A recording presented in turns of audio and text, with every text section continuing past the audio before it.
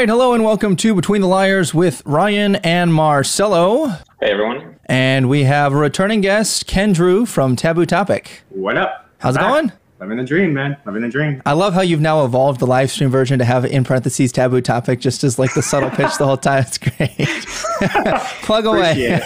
And since we're on that note, Ken, why don't you give us a brief pitch about what your podcast is and where they can find you? I mean, long story short, it's just a political and social commentary show. And I talk about opinions, stories that are popular or unpopular. Really fits with the name itself. Taboo subjects, and people are too afraid to express quiet sentiments. So it's really what I go over. I have a hot seat edition on Wednesday where I take one story or subject or opinion, again, popular or unpopular, and I scrutinize it to provoke thought. And then on Fridays, I do a weekend review edition where I pick 2 to 4 stories I find interesting, and hopefully the audience finds interesting as well. So, and sometimes I'll have guests on there as well, like Ryan, who's come on twice now for weekend reviews. Yep, and it's always a good time. And we'll be sure to post those on our social medias when we get to them. And today we're going to be discussing Assembly Bill 1400 from California, which is the single-payer healthcare for all bill. There was 2 of them that was proposed in California. We'll get into why that was later. It is important to note that these died in the Senate. They actually didn't even get to a vote, but there's something that a lot of politicians have promised they will revisit. So if you're interested in healthcare for all or opposed to it, this episode will hopefully shed some more light on that. So before we move on into that, some of our announcements, remember that you can find us on our Instagram and our Facebook page, Twitter, YouTube, and we have been getting TikTok and also Twitch. So follow us on any of those, and we'll probably have a drawing for one of our free little stickers coming up here based off of listenership. So stay tuned for more on that. I'll turn it over to Marcelo for our merch and new music, new-ish. Thank you. Now, as always, you have our merch, which is available on Redbubble. So just follow the link and you can see all of our merch, our stickers, our mugs, and everything. Just please get it. It's really awesome and it's really cool. And for our music,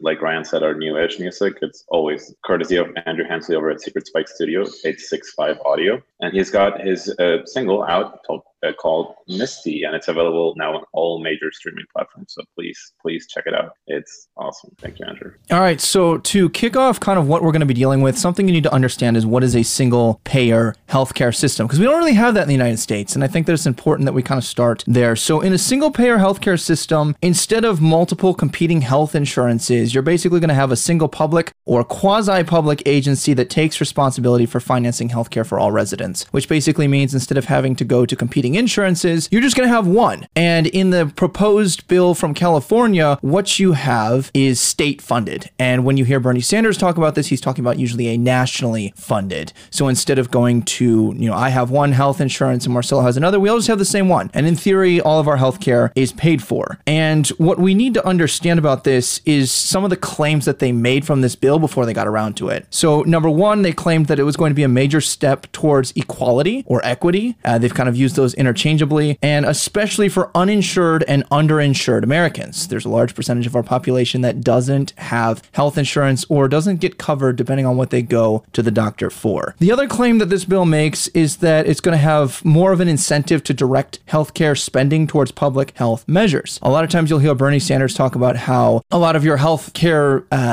dues are going towards CEOs or towards health insurance rather than actually covering you. So those are kind of the claims, and I'll kick it to Ken and Marcelo to kind of talk about anything you want to add to this concept of single payer before we move on to the specifics of the California bill. I would just add that, and full disclaimer, I am in favor of single payer healthcare, and I think for this conversation we should definitely talk about the specifics of this bill, but also on the reasons why this bill didn't really even come to a vote, which I think speaks a lot on not only the people who are against it, which are, many of the people on the right would be against this form of healthcare, but also I think it says a lot about the people who are supposedly for it, people who have been saying for decades that they want something like this, but when it comes to a vote, they don't even hold it, and it doesn't even come up to people to say like, yeah, I would support this. I guess the only point that I would bring up when it comes to core universal healthcare is just the opportunity cost that gets lost in translation sometimes. So if you want universal healthcare, then there has to be a trade-off somewhere. So whether it's a financial trade-off like higher taxes, or there's a medical freedom aspect where the government becomes your doctor more or less. So there's that aspect to consider when it comes to universal healthcare, that trade-off. Yeah, I'm glad to hear that. I assumed that this was going to be the case, and we don't have Josh to kind of balance this conversation, but I'm opposed to single payer for the reasons that I'll get into later. But it's nice that we've got some clash, and good to have Marcelo back on here. So we've got some of that pushback, which was, the essence of the show. So that's going to be exciting. So let's get into the specifics of the California bill. And I'll just go through these kind of rapid fire style, and then we'll kind of talk about that. So Assembly Bill 1400 aimed to create a so-called single payer healthcare system in California that would essentially replace private insurance with a state-run health system.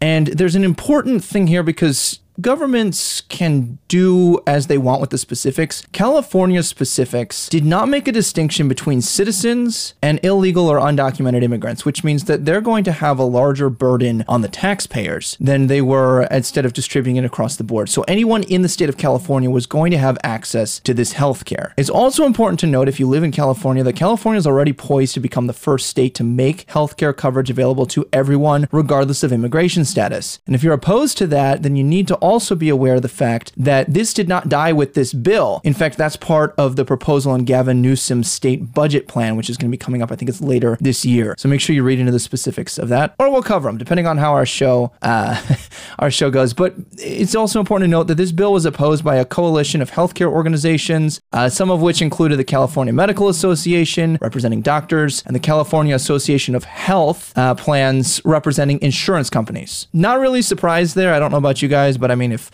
if you stand to lose money, you stand to lose coverage, then that's obviously going to be your core group that's opposed to this. The bill has been said to have threatened the existence of private insurance companies and would have overhauled the healthcare system. And this is really important. To fund it, lawmakers would have also needed to pass a separate bill. Remember how I said that there were two? The first one basically said, yes, this should be a human right. It should go out to everyone. They would basically be able to say, we passed healthcare for all. There's no funding for that. In order for the funding to go through, they would have needed a second bill. And the way that they proposed in that second bill that they would have been funding this, number one, massive tax hikes on things like businesses, on things like consumers. They also would have needed to raise taxes on people making more than $49,900 per year, which that starts to fall into the upper middle class. This is no longer just millionaires and billionaires who are going to be pinched here. So that's the specifics. Kick it to you two to talk about what you think of the California specifics here. Sorry, really quick on I don't want to get too much into this, but on the specifics about undocumented immigrants being covered by this, unlike in other states, I will say that the tax code many times also doesn't differentiate between undocumented immigrants and citizens. I don't go to Walmart and say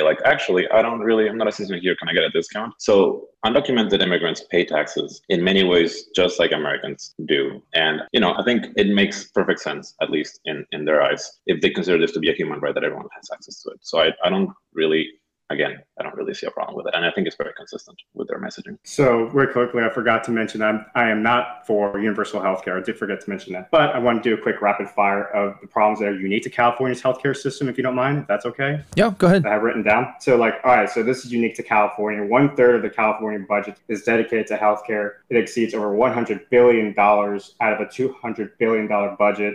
California ranks 40th out of 50 for openness and accessibility in their healthcare system. Medi-Cal, which is their version of Medicaid, more than 63% of doctors have dropped the participation, which means they are not accepting patients with Medi-Cal, or they're just not allowing payments with Medi-Cal. And then also California taxes money that gets put into a health savings account, which all of us has access to a health savings account. But in California, they actually tax the money to be put into it, which whatever the antonym of incentivizes, it pretty much makes people not want to put money into their health savings account, because the purpose of a health savings account is to really prepare yourself for healthcare costs in the future, and it's actually shown to lower healthcare costs as well. So that's some unique situations about California that I want to bring out. So to Marcelo's point earlier about the taxation, you're exactly correct. Regardless of your status in the United States, depending on the type of taxes, you'll pay some. I think that it really depends on how much do they need to be able to reach through taxes to be able to fund this and continue to make it accessible, and where exactly are the taxes targeting people. Because if you go to sales tax, like you'd mentioned, absolutely, anybody who goes and buys something is going to be paying sales taxes. But it really just depends. If you've got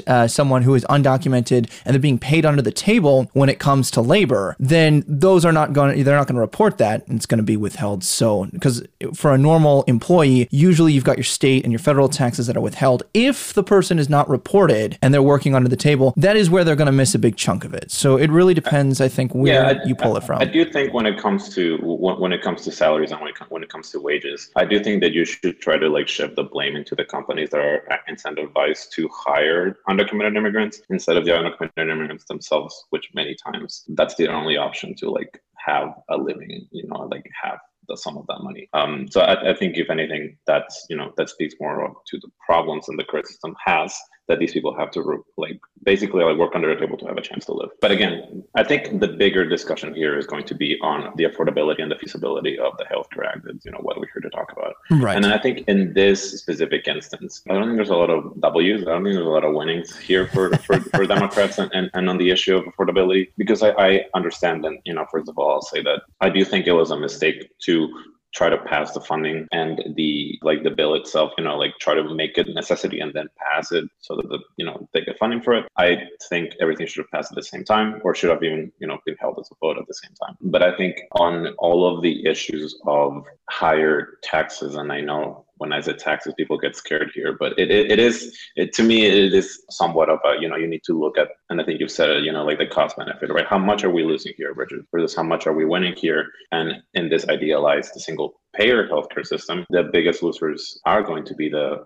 insurance companies, who are definitely, they don't want to lose a piece of the pie here. Yeah. And I think that actually transitions us nicely into the government feasibility. And I'm going to put the feasibility in kind of air quotes here because, like we mentioned at the start, this bill didn't pass. It didn't even get to a vote. So it's not like I'm trying to kick a dead horse here and say, this is definitely not going to happen, because it's not. But what I want to do is I want to move forward with the hypothetical of if these were actually being voted upon, let's talk about the pros and cons of both. So we're kind of getting into some debate theory here of let's just talk about the feasibility. Let's direct our arguments there. To me, I don't see a government feasibility even if this had made a vote and could have passed, because of what you just mentioned, Marcelo, and that is that they passed funding, or they would have tried to pass funding separately from the bill itself. And I think that this is kind of mirrored in their idea of housing as a human right, because California has a bill that says housing is a human right. But declaring something a human right doesn't make it accessible, and your funding is the major linchpin you need to make it accessible. And if they've separated these two, I really think it's because the legislators think we're getting destroyed in the polls. Everybody hates politicians today, regardless of party. They're getting a lot of heat. I think that as they're coming up on midterms, politicians are looking for a win, and I think that trying to ram this through, or at least trying to at the time, without having to be tied into realistic things like funding, I think that was kind of a hope for them to get a win that they could take to their constituents and say, well, next time, keep us in the midterms, we'll get to your funding, we promise. I don't know what you guys think about that. So yeah, just for some context, obviously, as everybody knows, California is very blue. One of the bluest states. Yes. There's a lot of Republican support because it's a huge state. So it's going to have a lot of Republicans anyways. But the state Senate is hugely Democrat. State Assembly, hugely Democrat. It's basically, anything that the party could agree on, technically, it was going to pass. So I want to hear your thoughts, both of you, and say so why did this happen, right? Why is if this was such a big selling point for Democrats, right? If this is all of the Democrats like me are oh my God, we love single payer healthcare, let's pass it right now, right? Because ideally, I think the right tends to think of us as a monolith in a way. It's oh my God, we would love to pass this. But then when it comes to pass in the state legislature, that would probably have one of the likeliest chances of passing in the entire country. Yes. Doesn't even come up to a vote. So why does this happen? Why did they not get to it? Yeah. Well, I've got, and this is all hypothetical and me theorizing here. I know, number one, the reason it didn't go to a vote is because the person who drafted the bill, who is a Democrat from California, she didn't call for the vote. If you don't call for the vote, it's not going to happen. Now, that's why it didn't happen. And I think why she did that is because, Democrats are coming up on midterms. Polls show that in general, I don't know about California specifically, but in general, the Democratic proposals have not been doing as well with the people. And I think that when you're coming up on midterms and you hear the word taxes, like you mentioned, Marcel, like people get squeamish. I think that being forced to tell people and businesses, hey, you know, I know we're coming out of a pandemic. I know people don't have a lot of money rolling around. I know jobs and inflations are kind of iffy. Like, well, inflation's certain at this point. Your stuff is not worth as much. And we don't really have anything to show you for this, but we're still going to start taxing you so we can do this. I think they'd lose a lot of votes. So personally, I think it was really politically driven, the timing, and just, I don't think that they wanted the backlash. That is my conjecture. I would add on to that. A lot of times when they come up with these proposals, it's really kind of this utopia, mindset like, oh, we can provide healthcare for everyone and get away with not raising costs. And kind of like what I was mentioning earlier, as far as opportunity costs, if you want something, you have to give something up. There's a trade-off. And if you want to go ahead and perhaps get universal healthcare and not raise taxes, you would have to pretty much drop another major social service or other social services they provide over there to help offset the cost. So that's one aspect you have to consider as well. But also when it comes to practicality in general, it's just, I think when they see the numbers and everything like that, they come to a realization or come to Jesus moment and realize that it's just not practical. Now, Marcelo, I'm curious, do you have any thoughts on why this might have died? Yeah, absolutely. I agree. That is very political. Everything is right. I think that, the reason why Newsom, when he was running for re-election, when he was trying to stay in power, he was like, I will do this term. And then he keeps kicking it down the line is because it is very popular. It's a very popular policy, which is why I will disagree somewhat with your point that like Democrat policies are not popular. Actually, we are very popular according to the polls. Free college or subsidized college is hugely popular among all voters generally, more Democrats and Republicans, but in general everyone is somewhat in favor of it. Cheaper healthcare and access to healthcare for everyone is also another big, it's a policy position that is very, we've talked about Build Back Better, maybe not the bill itself, but the aggregates, the child tax credit, hugely, insanely popular, even in the most Republican circles. A child tax credit is oh my God, they were dying for it, right? And it didn't even pass, right? And the bill is pretty much that. So I think these policies are very popular. It is just that there's another key player that we're missing here, which is the insurance companies that also keep funding Democrats' campaigns and would be very sad to see something like this happen. I think that the private companies who are running the healthcare system in California and in the rest of the US would hate to see something like this pass. And the worse it looks, the better it is for them. That is my biggest theory. That it's if you manage to paint the government option as bad as it possibly can be, and then you're like, but look at our, it's not that bad here, right, guys? You show them the system the way it is now, and it is broken. The system is broken right now. But you show them this system and you're like, it could be way worse if we gave it to the Democrats this one. Then people are going to be very, very reticent to favor one of these options. I'll go back to what I said earlier, Marcelo, about it not being popular. There's two caveats, and you kind of touched on them, and I'll concede these. Number one, it depends on the state. They're going to be a lot more popular in a blue state like California. Absolutely. Number two, it also depends on the legislation. I think my comment is more geared on things like the Build Back Better or the things that the Democrats have focused on, right? Biden campaigned on the more popular ones, and then they shifted, and they did a bait and switch, I think, to the voters by and large. They haven't gotten through what they promised. Minimum wage is still not set at $15 an hour, and we still don't have education as free. So I think the two that were the most popular by far, they haven't gotten to. So I guess that's where I'd focus my comments, if that's a little bit more fair. I would do a little bit pushback on the concept or the premise that insurance companies would be the biggest losers of this. I think just the regular person is actually the biggest loser in all of this, because what happens with universal healthcare, like I mentioned earlier, is that you have to give up medical freedom as well, because doctors, hospitals, and clinics at that point, they're subjugated to government regulation. So it doesn't matter where you go, you better hope that the treatment they gave you is with not only they have the best treatment available for you that's within government regulation, but let's say that treatment that's supposed to be better for you, let's say the government decided that, no, you can't get that treatment. So essentially the government becomes your doctor. So I will push back strongly on the idea that insurance companies would be the biggest losers. It's the regular folks that would be the biggest losers in that situation. I think the regular folks are the biggest losers in the system that we have right now, because I really don't think that medical freedom should equate my medical insurance depends on where I work and the benefits that they choose to give me, right? Healthcare is intrinsically tied with employment in the United States. And that is it's ridiculous to me when considering that other countries, you don't have that. You don't have that sort of leverage that your employer is basically they tell you, you have to work for me under these conditions. And if you get fired or you get laid off, then you lose what could potentially be keeping you alive. I think that this sort of situation that we are in right now is one of the furthest things that I could consider medical freedom. I just don't understand. I don't think this is the case. So I will agree with you. The American people and the regular folks are the biggest losers in this, but I will push back on the idea it's the private market that's causing the problems. I think it's government intervention, as shown with Obamacare, that's created a lot of these, increases in prices because they have so many regulations that really the law of supply and demand can't work into effect to balance out the prices. So really, I agree with you that the regular folks are right now, how it stands, they're the biggest losers, but I don't agree with you that the insurance companies are the main problem. I think it's the government. I just don't understand why the government is powerful enough to oppress all of these companies, right? And in the system that we're living in right now, in the way that you're talking about it, is that government is powerful enough to oppress all of the poor healthcare companies, and that's why they're being bad to the American people. But at the same time, government's not good enough or powerful enough to create a system where everyone is treated equally and in the same way.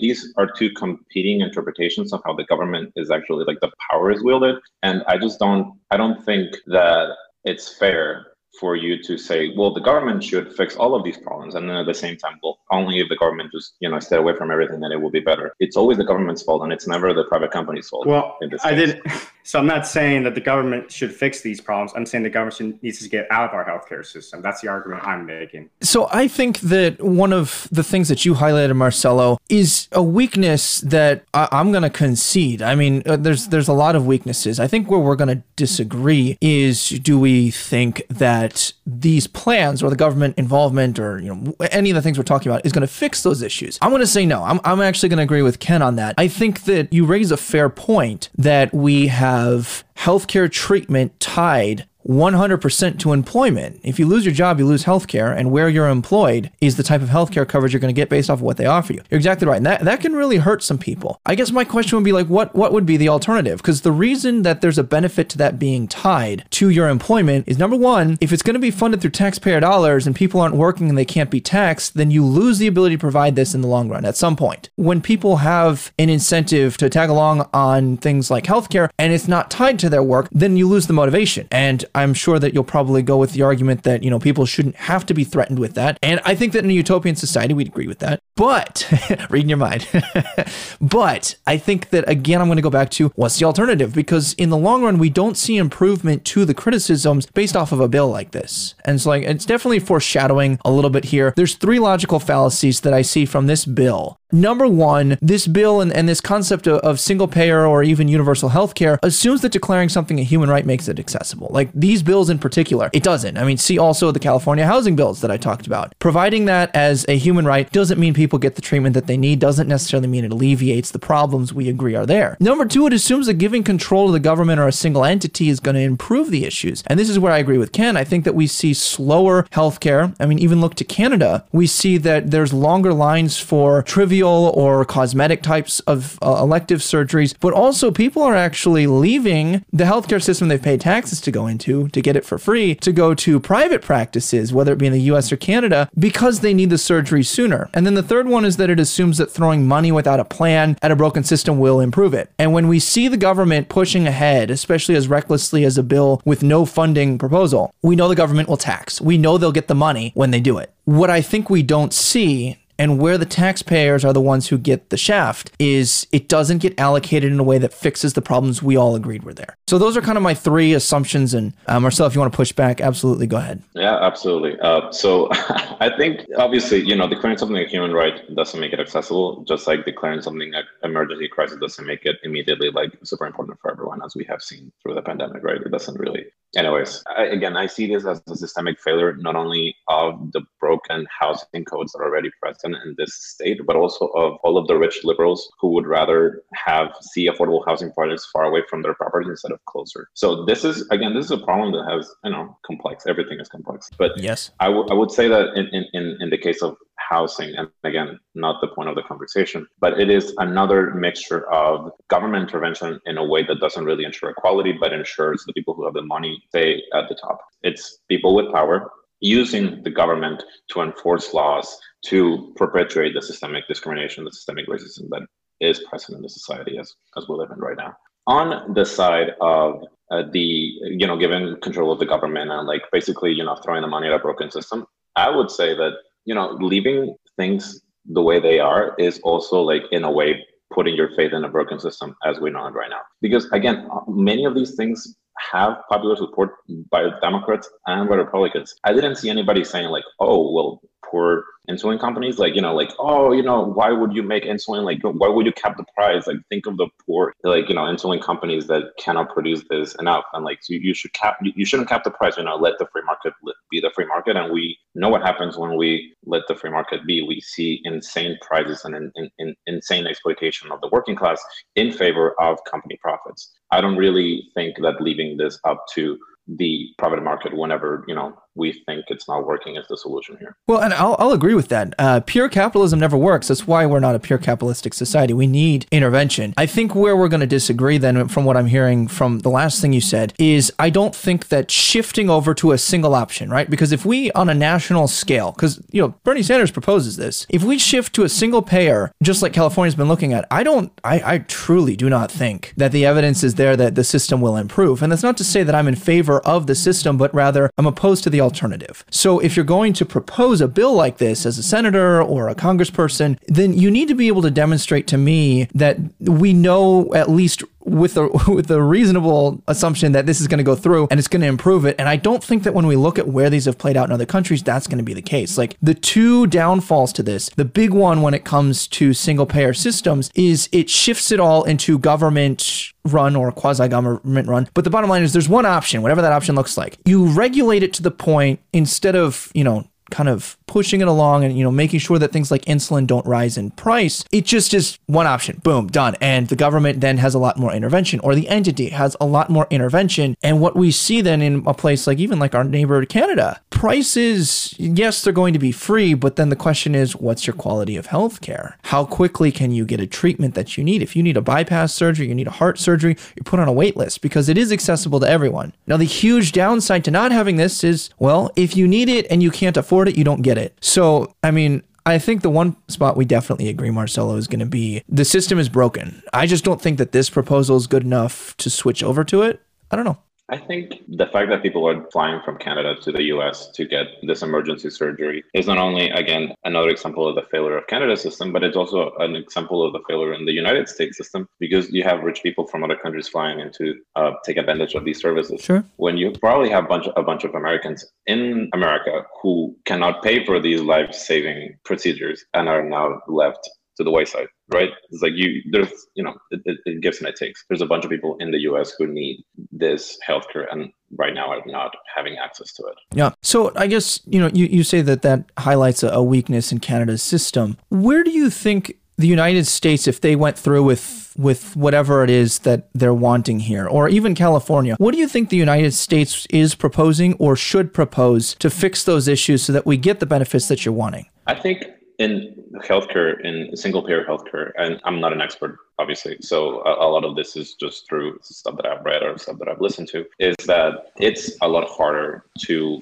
get to a middle ground when it comes to this like all or nothing bill, right? This all or nothing plan. Because the more options you have, and you're going to hate to hear this, but the more options you have, the weaker the system becomes. Because if you have this idea of the competition, by weaker, I mean like the weaker the government system works. Because if you have a government option, but you also have private companies competing for the same market, then you're going to have people transition over, not because it's better, but because they have the ability to exploit the bottom line and exploit government subsidies to get there first. And so if you want a true single payer healthcare system that works, you're going to have to make something that is very radical and something that is very unified. Before you get to that, I will say that you should be happy to know that in case this passes, California, as well as many Democrat states, will be the ones footing most of the bill, as it is with other government programs. So I guess the one thing that I heard out of that, and I'm not trying to misrepresent you here, so correct me if I'm wrong, but it really sounds like you're saying that a government system is so poor in comparison to the current options that people will leave the government system when given the chance. Like it sounds like you're saying that it cannot compete in a free market system because these other ones are chosen. And to me, My understanding is that the reason it would be chosen, and the argument I'll make here, is they will be chosen because they are better. Not because of the promises that are made, but because of when rubber hits the road, they provide better coverage. So then the only way you get a single payer system like this is when the government comes in and axes off the other options, and we're left with those. That's what it seems like to me. I am here to tell you that the people will leave because, again, the healthcare is tied to their employment, and the people who can leave are the ones who the system needs the most, who the people who will pay the taxes, who will put in the bill,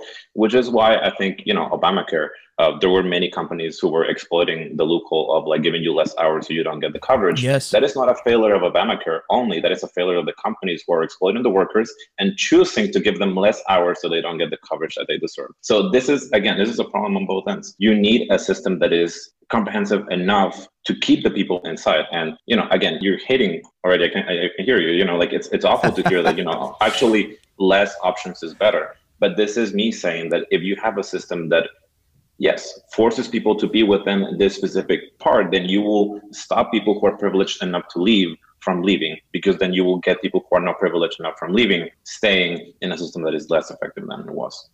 So you have that trade-off. I'm still, in my mind, I'm seeing a big government gun pointing at the people and saying one or two things. Either you're going to stay because we've eliminated all the options, regardless of how good or bad they are. And number two, you're too stupid on an individual level to look out for yourself. So we have to create these barriers. I'll go to Ken. I want to hear you chime in, and then I'll go back to Marcelo.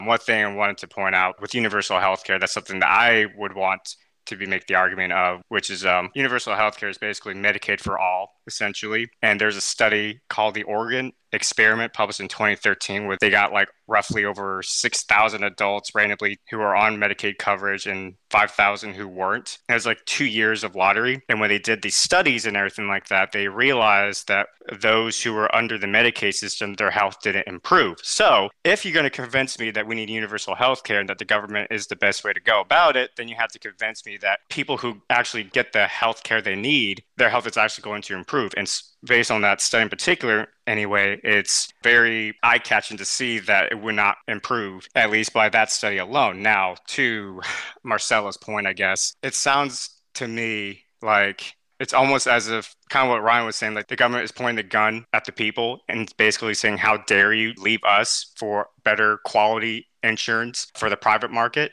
And I mean, if the people want to go pursue that other route, why can't they? And it doesn't just benefit the privileged, like the rich people, it actually benefits the middle class as well. And the problems that we've seen from the insurance companies has been the result of government intervention, basically tying the insurance companies' hand behind their back and then blaming them for the skyrocketing costs and everything like that, which something to note here, before Obamacare, the rates of the costs were actually going down before Obamacare took into effect. So the private market was actually kind of balancing itself out and working itself out according to the law of supply and demand. But when Obamacare took over and added, all these regulations, again, it just kind of tied the insurance companies' hands behind their back. And now the government is blaming insurance companies for something they created.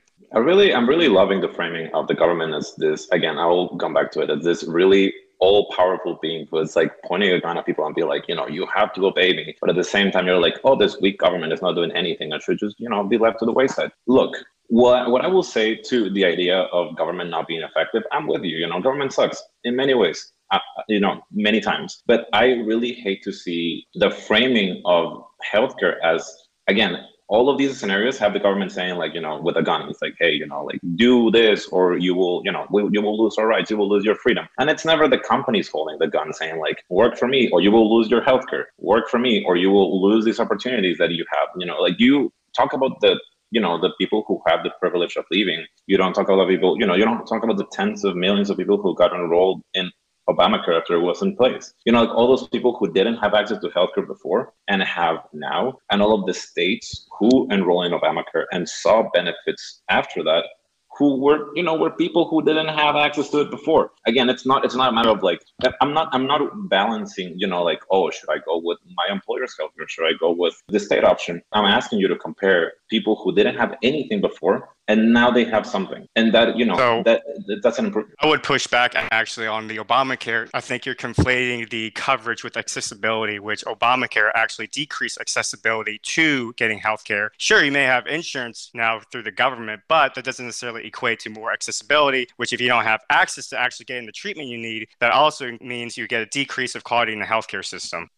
I don't have the numbers to push back on that. I'll just say that I would find it really hard to believe that 11 million people enrolled in the government insurance means that they would have less access. Not having healthcare, as everybody knows, is an insanely difficult position to be in, as I have been before. Again, not trying to bring personal experience to this, but I'm sure you know people who have been in this position before, that it's like, if you're like one paycheck away from being, homeless, or for being in a situation where you just cannot pay the bills. Medical expenses and healthcare debt is one of, it's actually, I think it's the highest type of debt in the United States. It's above student loan, is above housing, it's above anything else. Yeah, it's one of the highest things, and we're living in a situation, in a position, in a world where these things exist, right? It's not hypothetical. And to me, it's crazy to see people look at the system that we live in right now and say like, oh, well, the alternative would be so much worse. You don't even want to look at that. You're actually just siding with the companies who are putting you in the system in the first place. And I think you do raise a fair criticism. To kind of go back to Ken's point, though, I think it's important to note that if you have, let's say, 900 people who are on healthcare and they're covered well, and then we expand it to 1,000. This is obviously not accurate as far as population, but just for the sake of simplicity, I'm not a numbers guy, bear with me. If you have 900 people who are covered decent, right? And then you have 100 who are missing, so we expand it to 1,000, and that drags down the quality of care and the accessibility and what is actually covered for the sake of getting other people, those remaining 100 people, coverage. Then as a whole, you've actually torn down and lowered the quality of the healthcare system, even though more people technically have access to healthcare now. And I know those words are kind of being used interchangeably there. But what we need to understand then is that, yes, you've made it reach more people, but what they're reached with is either not as good or doesn't cover as much. That's kind of what we saw from Obamacare. Like, even the Washington Post rated Obama's statement that you'll be able to keep your doctor as the lie of the year. Like, they gave it 4 Pinocchios and said that this was not what happened. People had to leave because it either wasn't covered by Obamacare or they weren't allowed to see them under the new coverage. So I think that when you regulate it, as much as, you're saying that it's kind of contradictory to say that the government isn't doing enough, but also they're a government gun. Where I think that it's the government gun pointed at the people is when they're making it single payer to where there's no other options. If the government provided something like Obamacare and didn't force you to enroll in it, I'd say, you know what? That's another option. And if it doesn't compete well, then that's the way it is. And if it does compete well, then I'm wrong. My foot's in my mouth. But when you have to eliminate other things in order for it to work, that's where I think that your government is starting to be a little bit more authoritarian in forcing specific choices upon you rather than allowing the free market to exist. In this scenario where Obama says you're not gonna lose your doctor, and you do lose your doctor, how do you get back your doctor? What do you mean? How do you get it back? Like where is your doctor, right? Because if it's not under Obamacare, then it's under private insurance, right? Yes. But okay, but that means that Obamacare didn't go far enough. And I think that's one of my main criticisms of Obamacare, is that in the months where they were debating the issue, the Republican Party was effective enough in breaking down most of Obamacare's ideal, outreach. And what happened is that you ended up with a bill that was really not that good enough to begin with. It was much weaker than the original version of the bill. And that was Republicans who did that because they wanted to compromise. Obama compromised with them, even though he had control of the House and the Senate. And you ended up with the system that we live in right now. Well, and so when you say that didn't go far enough, I actually don't think that's true. I mean, yes, but the government also created the problem. The government lights the fire and then they're like, we need more water to put this out. And the water is the taxpayer dollars. And that's where I think it's a logical fallacy, because if I was covered under not private, but under the current insurance that I had, and then now I have to take Obamacare because it's the public option, right? It's the affordable care. That's now the option and eliminates the other ones. Then I now either go private to keep that doctor, or I can't afford that, which is why I was on the healthcare coverage that I already was. I didn't get to keep my doctor. And that's it. It's again, the middle and lower class that got pinched. The wealthy will always have the ability to go to the private option. So, and that's really where I'm focusing this issue that I have with it, is that it's going to be the people who can't afford now the new premiums under either more expensive healthcare options or under completely private practice because they didn't have the money to begin so like your public option, your government sponsored option, they're now worse for those people. And like that to me is like a huge issue. I mean, the other thing that Obama promised as well, when it came to deductibles, was basically the money you pay up front before the insurance companies takes into effect and covers the rest. He promised the American people that they would not have to pay a deductible any higher than $2,500, which turned out, as of 2020, the deductibles now exceeds over $6,500 right now. So that's another lie of Obamacare that I think that should be worth mentioning, which kind of breaks into the point as far as the government is not, at least from my perspective, like when the government tells me certain things, like, oh, they give me all these promises, it's basically a bunch of empty promises and there's more to the story. And really, I mean, when it comes to, they're just not trustworthy for me. Well, and that kind of ties into the reason that it costs more is because they need more money to subsidize these or to fund these or to keep up that accessibility. And they either underestimate or deliberately misrepresent. When it came to the Build Back Better plan, when they were trying to whittle it down to this is only going to be $2 trillion, the way that they did that was finagling to a ridiculous amount to where they said, all right, on paper, these are only going to be funded for a year. So the $2 trillion is for a year, then we'll renew it. And that then goes back to the taxpayers. So when they pitch it up front, they say Obamacare is not going to cost this much. But then when they don't get the coverage they need from the taxes, or people are like, you know what, this isn't the coverage I want, so I'm not going to opt into it, then the people who do get stuck having to go into it have to pay more.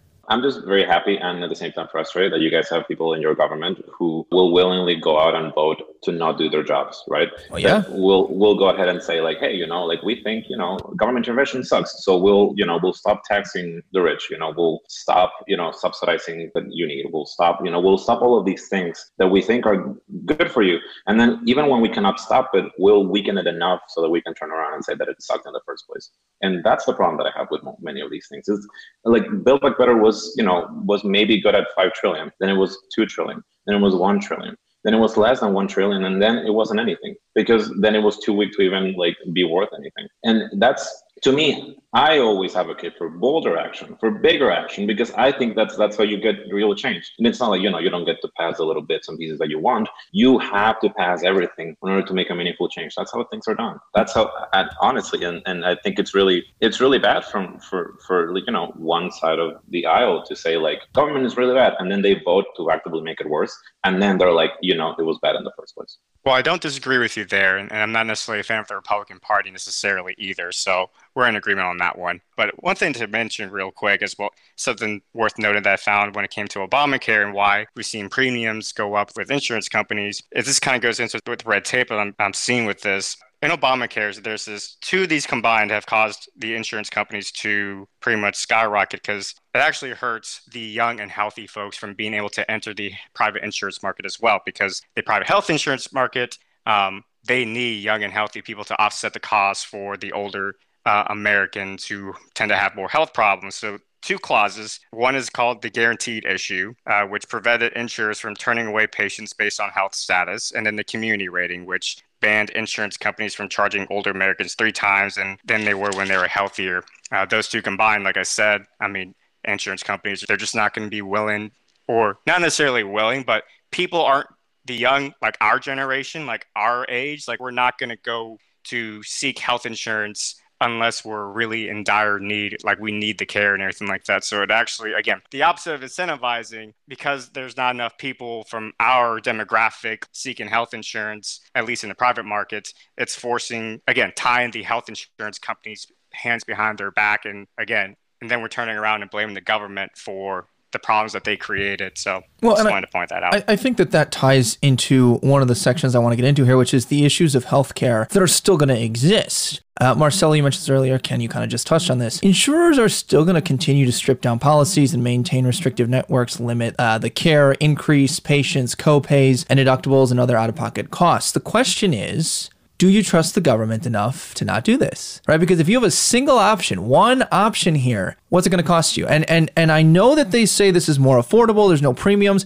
You're paying for it in taxes. So technically you've paid for it. Like people are not escaping what it is. You can look at it as either I've paid right out of my paycheck for something I may or may not use, or I pay my premium for the coverage that I want and I have a choice. Do I want to go low coverage, high coverage? What do I want to do? It's more individually tailored based off of my needs. Like Ken, you just mentioned, our age demographic probably doesn't want as high of coverage because it costs them more. More than likely, we're at a time in our careers where we're not making as much as we will eventually. And we're also at a point where we're theoretically healthier on average than we're probably going to be in the future. So I'm okay paying a little less in this age bracket, so I pick that policy. Or I'm not okay with that and I choose to not. Again, it's going to be paid for in some way. Do you trust the government to not raise those? And like, yes, you've theoretically eliminated insurance companies that are going to be doing this, but you've got one person now. It's the government or a single entity, depending on how the state sets it up. What do you think? More healthcare is, and again, I'm being very reductive here, but more healthcare is better. And the fact that we're talking, 3 young adults who are hopefully healthy, to say like, oh, but like, I don't need it, so why should I pay for it? To me, it's just like, when we're 65 and we need Medicaid, then we'll be like, oh, why is this so bad? And it's because people like us who are now younger who, didn't decide to pitch in the first place. I think that, right now I pay like, I don't know, 60 something, I have no idea, on like a part of my paycheck goes to the deductibles for my employer-sponsored healthcare. I would much rather have that go to the government and hopefully to people who actually need the healthcare instead of to a company that is like, well, you didn't really need it this time, so hopefully you don't need it next month. I'm going to say, hell no, I don't trust the government. I was in the military. We had government-run healthcare. It is completely inefficient. I could tell you horror stories about how I had friends who tore an ACL and they had to wait 6 months just to get care for their torn ACL. I mean, so I personally government, I have absolutely no faith in them being able to fix problems. And it's just kind of one of those things where we have to ask ourselves, and this has kind of been lost, I guess, in our conversations sometimes, maybe there's certain things the government can't fix. And I think when it comes to healthcare, I don't think it's something they can fix. And I know Marcelo's first thought is probably going to be it's because they don't have enough money or they're not supported enough. I'll throw it back to you. If the government's job is not to give people life-saving care, then what is the government's job? Like, what are they supposed to do if not this? Well, this, again, goes back to my beliefs of small government. I don't think the government is responsible to provide these things to you, mainly because I don't think that they do a good enough job of it, but also because of all of the things that they have to do to get there. Like, I don't think that the trade-off between higher taxes to provide more affordable care in the long run or in the big picture provides a better status quo than what we see right now. And I don't think that it matters how much money you put at it. I don't think it matters how much time you give it. And I don't think it matters who's in charge. The government is, regardless of party, people who tend to be in favor of power for power's sake, and they don't tend to look out for people. So to me, I want them to have as limited access to the money that we earn and as little ability to restrict or make decisions for us as they possibly can. And so like, I'm not dodging the question here, I promise. I don't think that it is their responsibility, period, to provide these things. I mean, look at the VA that Ken was talking about. I mean, the Veterans Affairs, you're not seeing the government doing a good job with what they have. And you see people making performative votes so that they can stay in office instead of actually fixing it. Do you think your healthcare company cares about you? Like, do you? No, I don't. Your insurance company cares about you? I don't. I think that they're in the business of making money, and I think that they'll restrict it as much as possible, which is why I also believe that when I couple together my distrust of the government to provide effective and good, high-quality healthcare, on top of I don't believe they have my best interests at heart, and I don't think that the healthcare industry, like the insurance companies, that they have that, then what I'm going to rely on more is careful boundaries that can be set by the government, but not predetermined through a single payer option. Like I want to be able to choose where am I working, and I want to be able to choose what is my coverage, which is then incentivized to be lower based off of a free market that's within those bounds. Like I don't think any of them have my interests at heart. I really don't. When it comes to healthcare coverage in particular, as far as insurance, I think government has no role. I do believe government has a role when it comes to protecting nations' rights in particular, like HIPAA, for example, like things like that I agree with. But as far as like government trying to interfere with the market and stuff like that and try to tell insurance companies and basically